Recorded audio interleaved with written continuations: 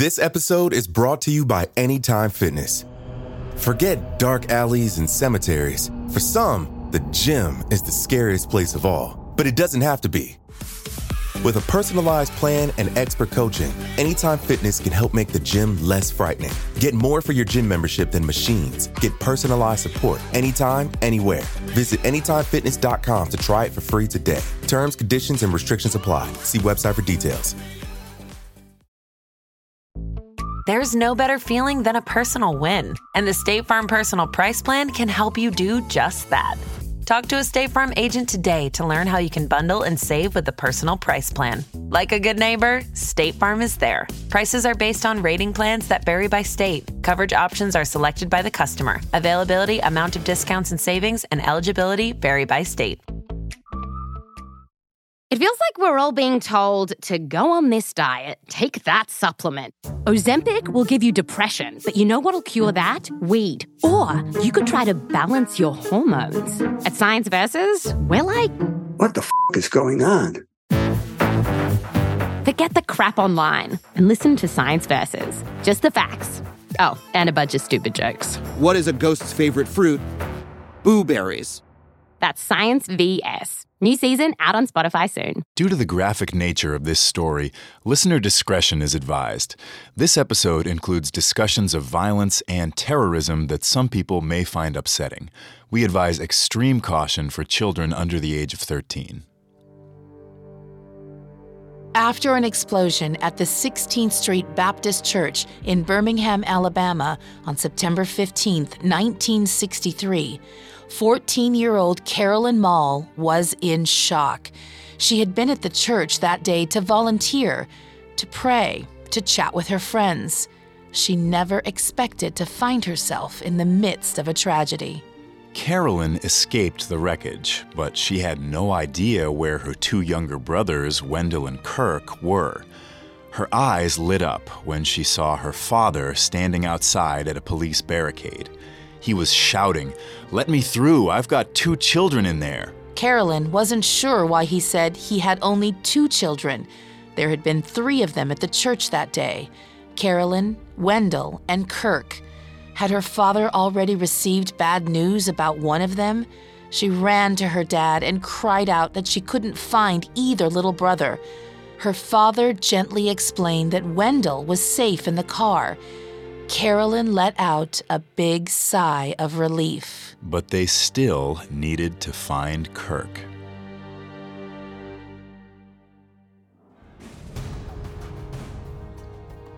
Welcome to Survival on the Parcast Network. I'm your host, Irma Blanco. And I'm Tim Johnson. Every Monday, we'll take you inside incredible, true stories of life or death situations.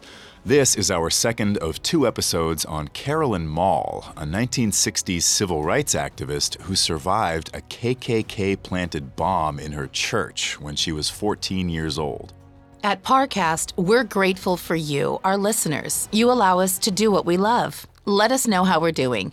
Reach out on Facebook and Instagram at Parcast and Twitter at Parcast Network. And if you enjoyed today's episode, the best way to help us is to leave a 5-star review wherever you're listening. It really does help.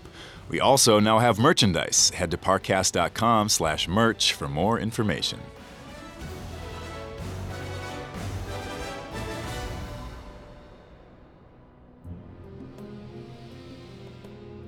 On the morning of September 15, 1963, after a bomb exploded at the 16th Street Baptist Church, the church lawn was a scene of chaos.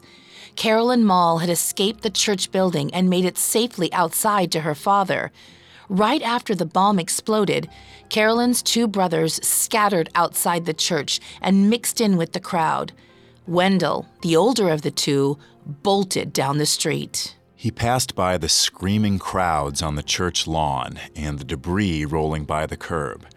He passed by the storefronts of downtown. It was there that his father found him. He stepped out of the car and held his son tight before gently ushering him into the car. Carolyn's father decided to bring the 2 children, Carolyn and Wendell, home so the family could regroup there. Rescue efforts were underway. Almost everyone had been able to make it out of the church alive. However, 4 people were killed and 20 people in total were injured. That was in part because the 16th Street Baptist Church bombing was caused by a few sticks of dynamite rather than a more complex explosive device. The explosion from dynamite is created by a less volatile chemical reaction than what is seen in modern-day IEDs. The bomb was also placed in a small area, the girls' bathroom, rather than up in the sanctuary where more people gathered. But this was small consolation, as the girls' bathroom is where Carolyn's friends, Addie, Denise, Carol, Cynthia, and Addie's sister Sarah, had been. They'd been standing near the window, which is especially dangerous during an explosion. The glass in a window can break very easily from the pressure of a bomb.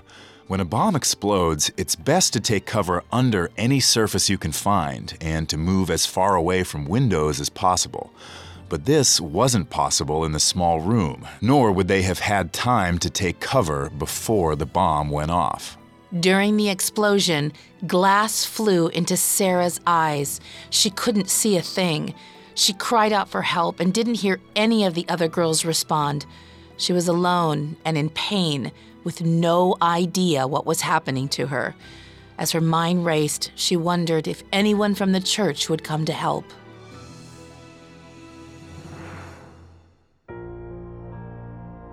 Meanwhile, Carolyn Maull reached her home, running into her mother's open arms.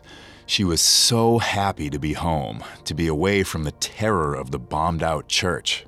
Carolyn's mother squeezed her daughter tight. She turned to her husband and said that a man had just called. He had Kirk with him. The 3rd Maull child was safe. Carolyn caught her father's eye, and they shared a moment of relief. They had been right to come home and await word.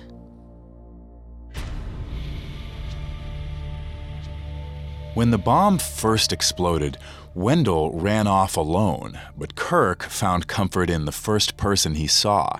He ran outside the church and grabbed a stranger's leg. He refused to say a word, and he refused to let go. No matter how much the man tried to shake him, Kirk stayed by his side. The man had no choice but to bring Kirk to his home. He finally was able to get Kirk to reveal his last name was Maull. They looked up the family number in the phone book. When Kirk came back home a little before 12 o'clock in the afternoon, he was unusually quiet. He barely spoke at all. Kirk would remain forever changed by that September morning. He seemed to have lost his desire to speak from that day forward. Even his teachers would tell the Maulls that he seemed like a smart boy, but he just didn't talk. According to a 2006 study by Dr. J. Douglas Bremner, traumatic situations can cause permanent damage to several areas of the brain, including the prefrontal cortex. The prefrontal cortex is responsible for the expression of appropriate behavior. It's possible that the trauma of the bombing damaged Kirk in such a way. But on the afternoon of the 15th, everyone in the family was quiet. They sat in stunned silence, not sure what to make of the fact that their church had been bombed. Carolyn thought back to all the time she spent at the 16th Street Baptist Church, all the afternoons she spent laughing with her friends, all the sermons she heard from Reverend Cross, all the protests and marches that were organized there. Dr. King had given a speech at the March on Washington just a few weeks before the bombing, on August 28, 1963. Carolyn had listened to it and was moved by it. Dr. King spoke of a brighter future, one that would bring equality and safety to America's children. I have a dream that one day this nation will rise up and live out the true meaning of its creed. We hold these truths to be self-evident, that all men are created equal.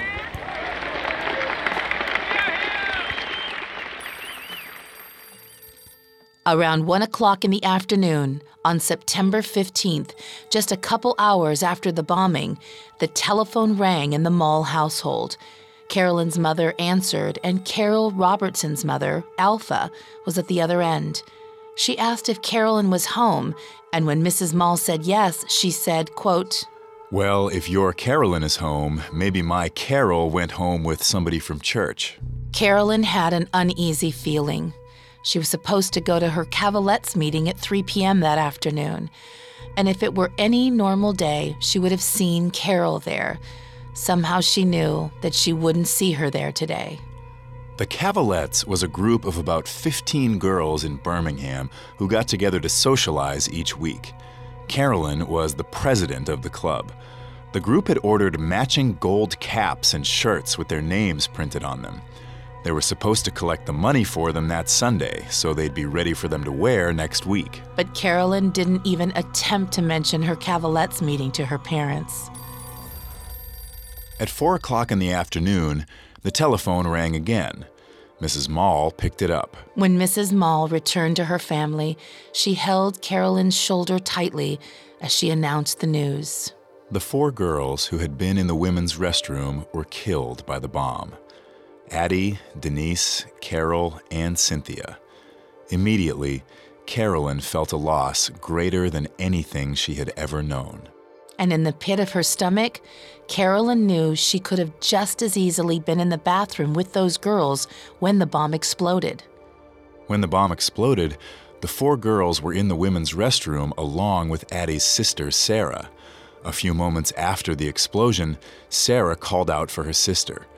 A deacon in the church had gone back inside to search the building, and he heard Sarah's cries. He found her covered in debris and carried her to the ambulance waiting outside. Sarah was luckier than her sister. 2 other deacons ran in to search through the rubble with their bare hands. They dug and dug and dug until finally someone saw a hand sticking out from the debris. They kept digging and found the 4 girls laying on top of one another, completely lifeless. Back in the ambulance, Sarah's fate still hung in the balance. At that point, hospitals in Birmingham were segregated by race. White hospitals tended to provide better, more reliable care. Sarah was in such a dire state that she needed only the best doctors. So the ambulance took her to the whites-only University Hospital. A white nurse named Jim Jones admitted Sarah, purposefully breaking the segregation laws. It was a rare moment of positivity and hope on an otherwise dark day for the civil rights movement.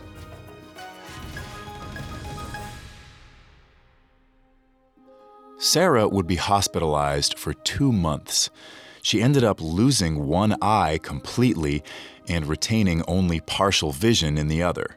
She left the hospital with one glass eye, which she would forever call her drugstore eye.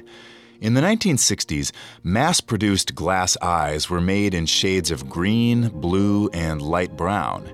They weren't made in colors like dark brown and black. Sarah would make it through life with mismatched eyes, one of the many challenges ahead of her.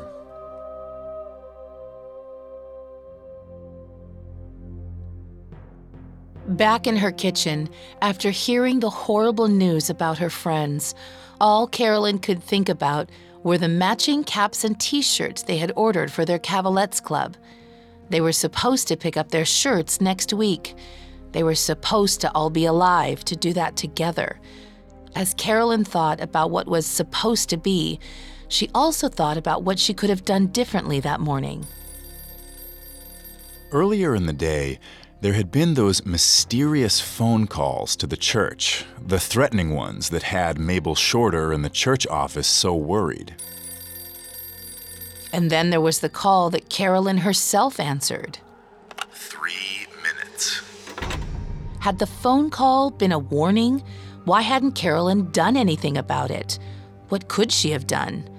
The weight of Carolyn's guilt welled up inside her. Her friends were gone, and she had somehow survived. After the break, we'll find out if the community was able to rebuild from this incident and if they ever caught the men responsible. This episode is brought to you by Anytime Fitness. Forget dark alleys and cemeteries. For some, the gym is the scariest place of all, but it doesn't have to be. With a personalized plan and expert coaching, Anytime Fitness can help make the gym less frightening. Get more for your gym membership than machines. Get personalized support anytime, anywhere. Visit AnytimeFitness.com to try it for free today. Terms, conditions, and restrictions apply. See website for details. Now, back to the story. On September 15, 1963, a bombing at the 16th Street Baptist Church in Birmingham, Alabama, outraged a community that already had much to be outraged about. 4 girls died, and another was nearly blinded. The Birmingham World published a story about the bombing on September 18th. They wrote, 4 or more who were attending Sunday school at 16th Street Baptist Church on the day of sorrow and shame were killed. Their bodies were stacked up on top of each other like bales of hay from the crumbling ruins left by the dynamiting. This will be an unforgettable day in our nation, in world history, in the new rebellion of which the Confederate flags seem to symbolize. Carolyn couldn't believe that such violence had taken place in their church, which had always been a special, safe place. And she couldn't believe that she had been so close to death herself. A voice inside her head kept saying, quote, "They missed you this time, Carolyn, but the girls are dead. You were there. You talked with them right before they died." The night of September 15th, the doors of the 16th Street Baptist Church were closed to the public for the first time ever. And for the next 8 months, there were no church services. Instead, the community rebuilt. Carolyn and the rest of the church members all worshiped at the nearby L.R. Hall Auditorium while their church was reconstructed. The survivors felt the great void left by the 4 girls.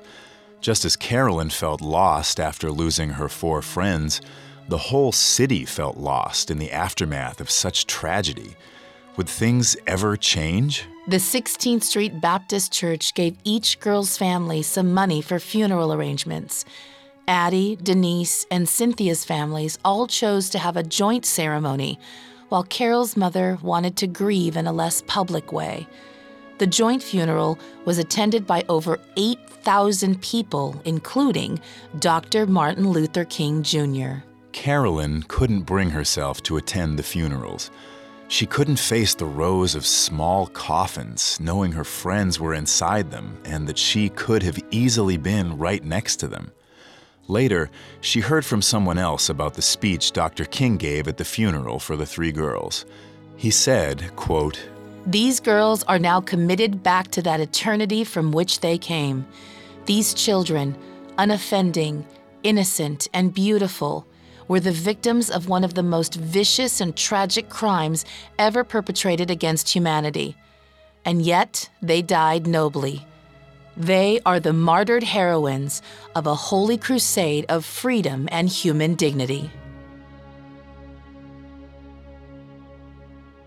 Carolyn thought her life would return to some sense of normalcy, but the memory of the bombings hung over her still. It was everywhere around her. She was suffering from post-traumatic stress disorder. When someone suffers a traumatic event, they can experience PTSD symptoms, which can include depression, anxiety, and frightening thoughts relating to the event. According to a 2010 study done in part by psychology professor John Cacioppo, loneliness has a big effect on how people deal with PTSD. People who have a network of friends are able to recover more easily than those who are alone. But Carolyn's friends were the very people she was mourning. She had no one she could connect with. She also had reminders of the bombing everywhere around her. Her survival became that much more difficult as she undertook the grieving process by herself. This would only intensify as investigations into the crime began. The immediate question was, of course, who was responsible? There were many suspects. Racism was rampant in Birmingham in the middle of the 20th century. It was normalized through segregation laws that had only recently been contested in the courts. These policies would not be completely defeated until a year after the bombing, with the passage of the Civil Rights Act of 1964. Until then, public spaces like restaurants, train stations, and restrooms were all segregated by race. The Ku Klux Klan terrorized the homes of anyone who acted against this injustice. The night before the church bombing, witnesses saw 4 white men in a car parked a block from the church. They seemed to be observing the comings and goings of the neighborhood. One of the men in the car had already been identified by witnesses as Dynamite Bob Chambliss. He was a known white supremacist. According to the FBI case file, FBI agents arrived in Birmingham almost immediately and worked the case through September and October. They visited black homes throughout Birmingham, where they discovered the Bob Chambliss connection. Shortly after the bombing, 2 FBI agents arrived at the Maull household and questioned the 3 kids who were at the church that morning, Wendell, Kirk, and Carolyn. When it was Carolyn's turn, she sat right between her 2 parents while the agents questioned her. Carolyn gave them all the details she could recall, but they seemed disinterested. They barely took notes, even when Carolyn told them about the phone call she received right before the bombing, the one with the voice saying 3 minutes. The FBI promised the public that they would find the killers, but whenever people in the Birmingham community would call to look for an update on the case, they got a simple answer of, "The FBI is working on it." Meanwhile, Carolyn's fear intensified. Each night, she would go to sleep worried that another bomb was going to come for her next. After the FBI finished interviewing the people of Birmingham, they sent a memorandum of their findings to FBI Director J. Edgar Hoover. They said that their main suspects were 4 Ku Klux Klan members, Robert Chambliss, and 3 other men named Bobby Cherry, Herman Cash, and Thomas Blanton Jr. All 4 men were members of Birmingham's Cahaba River Group, a splinter group of the Eastview Clavern No. 13 chapter of the KKK. Chambliss had told his niece before the day of the bombing, "Just wait until Sunday morning and they'll beg us to let them segregate." It seemed like clear evidence of guilt. On September 29, 1963, Chambliss and Cage were arrested and charged with illegal possession of dynamite. They were fined $100 each and sentenced to 180 days in jail. But besides that small punishment, there were no other arrests or sentencings. According to FBI reports, Hoover, quote, didn't think the evidence was there to convict. The men who committed the horrific hate crime walked free. In her memoir, While the World Watched, Carolyn wrote, quote, "I felt numb. Do churches get bombed and children get killed, and then we all go on living life as usual? Is this just another day in the lives of Black people in Birmingham?" End quote. She went to school and told a friend that she felt bad, and the friend responded by saying that she was making more out of the bombing than she should. Carolyn mourned silently, alone. Carolyn also wrote that, quote, "Whatever excitement and girlish joy I felt before the bombing simply died for a long period after the bombing. My heart built a barrier that sealed off my hope, my happiness, and my very soul, just like the wall the church had built to seal off the restroom where the 4 girls perished." End quote. Carolyn walked through life with an awareness of death that no young girl should have. She mostly wanted to spend her time alone, and she worried that more violence was coming after her at any moment. Her PTSD symptoms were intensifying. For many who suffer from this condition, Self-harm or substance abuse become ways of coping. They place the individual in even more danger. These feelings were intensified by a sense that the very government itself was against her. Alabama Governor George Wallace appeared on the cover of the September 27, 1963 issue of Time magazine after he physically blocked black students from entering white public schools. On the magazine cover, his face appears stern and tight-lipped in front of the 16th Street Church's cracked and broken stained glass image of Jesus. The headline read, "Alabama, Civil Rights Battlefield." As great a foe as Wallace was, the people of Birmingham at least had President John F. Kennedy to stand up for them. The night of the 27th, Carolyn and her family gathered around the television to watch the president respond to Wallace's actions. Kennedy was a huge proponent of integration. In his speech, he said, "It ought to be possible for every American to enjoy the privileges of being American without regard to his race or his color. In short, every American ought to have the right to be treated as he would wish to be treated. But this is not the case." In her memoir, Carolyn said that Kennedy's speech that night made her love and admire him more than ever before. Unfortunately, that sense of comfort and hope didn't last very long. On November 22, 1963, just a few weeks after the 16th Street Baptist Church bombing, President John F. Kennedy was assassinated. After Kennedy died, no one talked about it with Carolyn. She waited for the adults around her to help her deal with her grief, but the same thing happened that had happened after the bombing. No one said anything. Once again, Carolyn was left to deal with her sadness alone.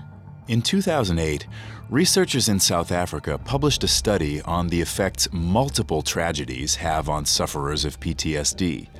Cumulative traumatic events can have a greater negative impact on a person, as the negative effects like depression and anxiety pile up with each event. Few adults could survive this level of trauma, much less a child. Carolyn's trauma would only get worse. In Birmingham, the violence was just beginning.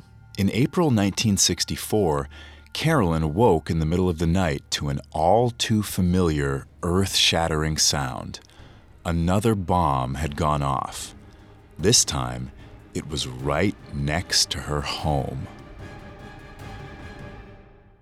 After the break, we'll talk about the continued violence in Birmingham in the 1960s and find out how the case of the 16th Street Baptist Church bombing was finally closed. Now back to the story. In April 1964, Carolyn Maull and her family were woken up by the sound of yet another bomb going off in Birmingham, Alabama. Carolyn jumped out of bed the second she heard the explosion. She rushed to her window and saw that smoke was coming out of the house across the street, the Crowell house. According to Carolyn's memoir, the Crowell family was different from other black families in the neighborhood. Carolyn wrote about Mrs. Crowell and said, "She marched to a different beat. She pulled her long, thick hair back into a ponytail and wore unusual dresses and skirts with colorful printed patterns. She didn't talk like any of us either. Someone told me with a smirk that she was cultured." Right away, the neighborhood assumed that the Crowells had been targeted because of these differences. After the explosion, Carolyn's family and neighbors stood in the street to check on the bombed house, and she was crying out that her husband and son were still inside their home. Someone called the Birmingham police, and the neighbors waited impatiently for them to arrive. They were worried that there was another bomb planted in the house and that it could go off at any minute. They could never be sure what to expect and kept back from the building. This was a wise survival tactic. After a bomb detonation, a key survival tactic is to flee the area as soon as possible. Falling debris and the threat of further explosions make the area very dangerous. But in the case of the Crowells, everyone needed to make sure that the entire family was safe before they could leave the site of the bombing. The neighbors waited, smoke billowing down the street. Mrs. Crowell cried out for her family, reaching her hands out helplessly towards the house. Finally, Mrs. Crowell's husband and son walked out on their own. They had somehow slept through the explosion and luckily were unharmed. The police arrived and assessed the situation, discovering that the bomb had torn through multiple homes in the neighborhood. Windows were broken and neighbors were scared, but luckily no one was hurt. Even more fortunate, no other bombs had been planted. Still, the day after the bombing, the Crowells packed up their things and left Birmingham, hoping to leave it and the racial violence behind. Who could blame them for leaving in search of a better chance of survival? That same day in April, Governor Wallace arrived in the city. He met with concerned citizens and promised that the authorities would find who planted the bomb. The people of Birmingham knew they couldn't trust Wallace, and they were right. Little was done to investigate the bombing of the Crowells' home, and the authorities never found the people responsible. Carolyn was used to seeing crimes like this one go unsolved in Birmingham. She was still disheartened over the way the authorities handled the 16th Street Baptist Church bombing, with no arrests made for the murders of the girls. There were some positive developments in relation to the church as construction continued and neared completion. News of the bombing traveled all over the world, and empathetic people sent help. Over $300,000 were raised, and the church was able to reopen on June 7, 1964. The people of Wales donated a stained glass window designed by the artist John Petts. It depicts a black Jesus and still sits at the south end of the church to this day. Two parts of the church were left as they were on the morning of September 15th in order to remember that day. The first was the antique clock that hung on the sanctuary wall. During the bombing, it had remained intact but simply stopped ticking. Its hands would forever remain at 10:22. The second was the women's restroom. The rubble of the room was simply sealed up with a wall in front of it. The inside of the bathroom will always remain in shambles, just as Carolyn's four friends last saw it right before they died. This helped to address the pain of the past, but it did little to help fortify the community for the future. That was up to the individuals themselves. The civil rights movement went on, with numerous sit-ins, marches, and demonstrations held in the name of equal rights for people of all races. And all the while, the KKK continued to plant bombs. Over the course of the 1960s, 45 recorded bomb attacks occurred in Birmingham.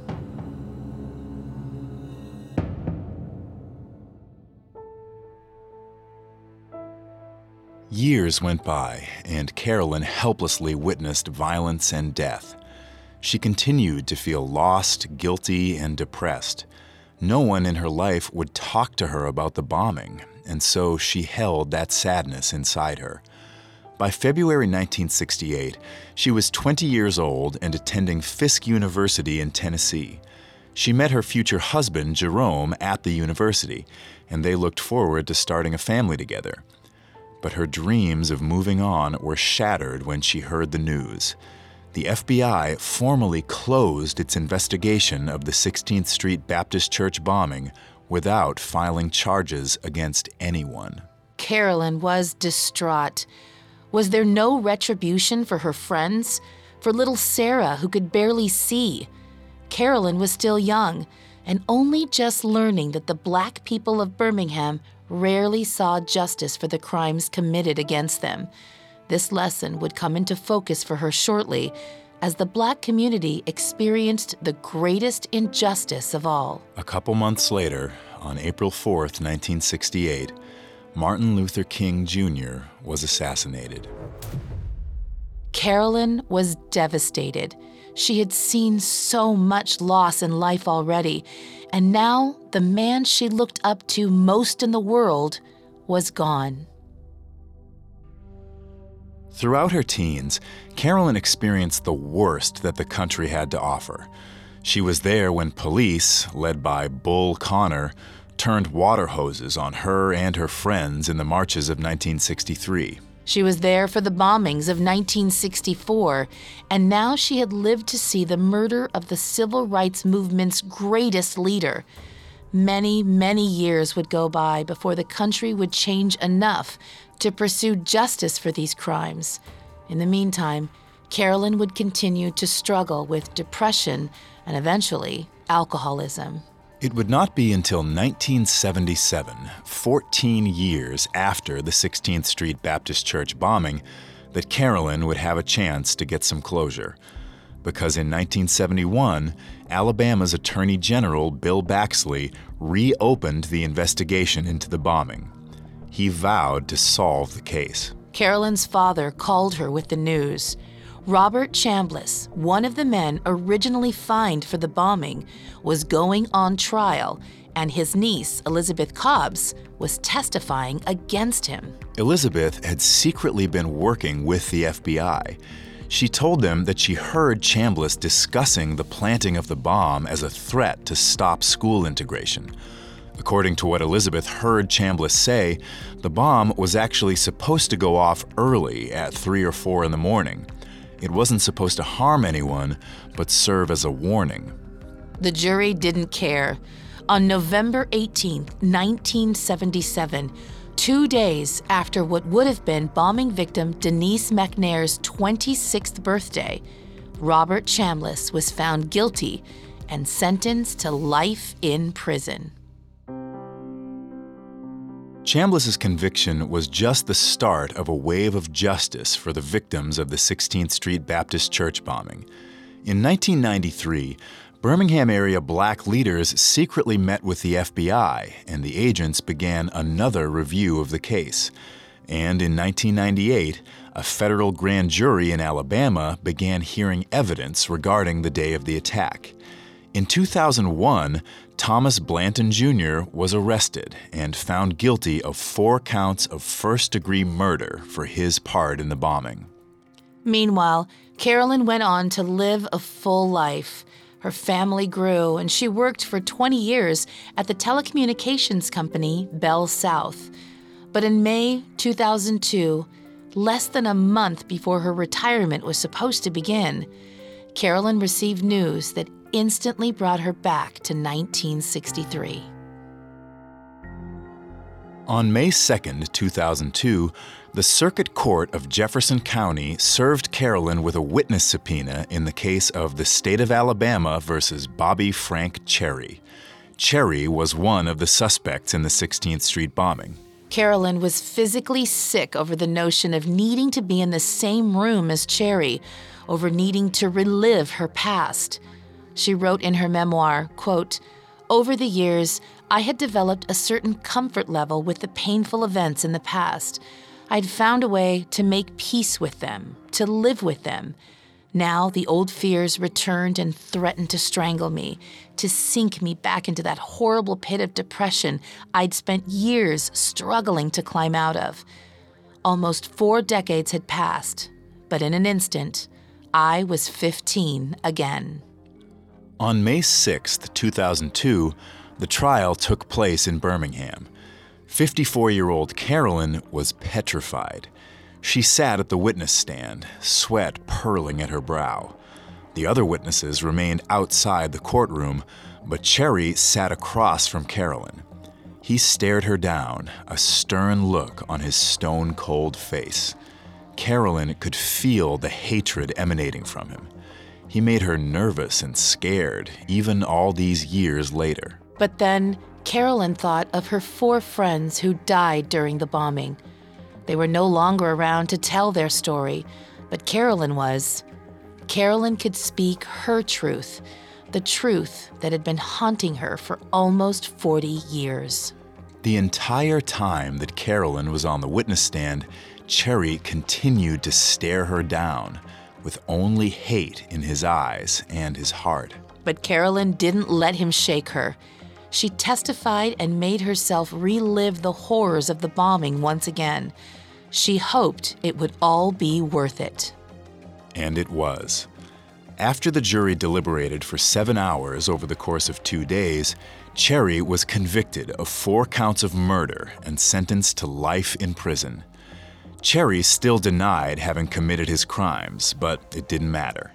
The last of the men responsible was found guilty. A few days after the trial ended, Alpha Robertson, the mother of Carolyn's friend Carol, died peacefully. It was almost as if she could finally rest now that justice had been served. With the trial over and Carolyn's retirement just beginning, she decided to go back to her roots. Carolyn began serving on the board of directors of the Civil Rights Institute, and she continued to support the 16th Street Baptist Church. All these years later, the 16th Street Baptist Church was in a state of disrepair. The roof leaked, the foundation had shifted, and the wood was rotting. After all the church had been through, Carolyn couldn't stomach the thought of it simply crumbling away. Carolyn worked with a retired president of Birmingham Southern College named Dr. Neil Burt on a fundraising campaign for the church. They contacted countless organizations and individuals within the Birmingham community, and they raised almost $4 million. Taking things even further, Carolyn petitioned to have the church declared a National Historic Landmark. In her memoir, she wrote, quote, "When I stepped back and looked at the newly restored church, it truly felt like a piece of God's work of redemption. The place that had once been the site of lives lost was once again a place of new life. The place that had been a marker of hatred and despair was now a symbol of hope and reconciliation. The history and legacy of 16th Street Baptist Church would be forever visible, a tall, stately sign of struggle, sacrifice, and triumph." As she healed in the years following the bombing, Carolyn found a strength she didn't know she had. She faced her fears by testifying for her lost friends. She dedicated herself to her community by refurbishing and protecting her church. Despite immense pain and suffering from a young age, despite teetering on the edge with alcoholism and depression, she found a way to survive.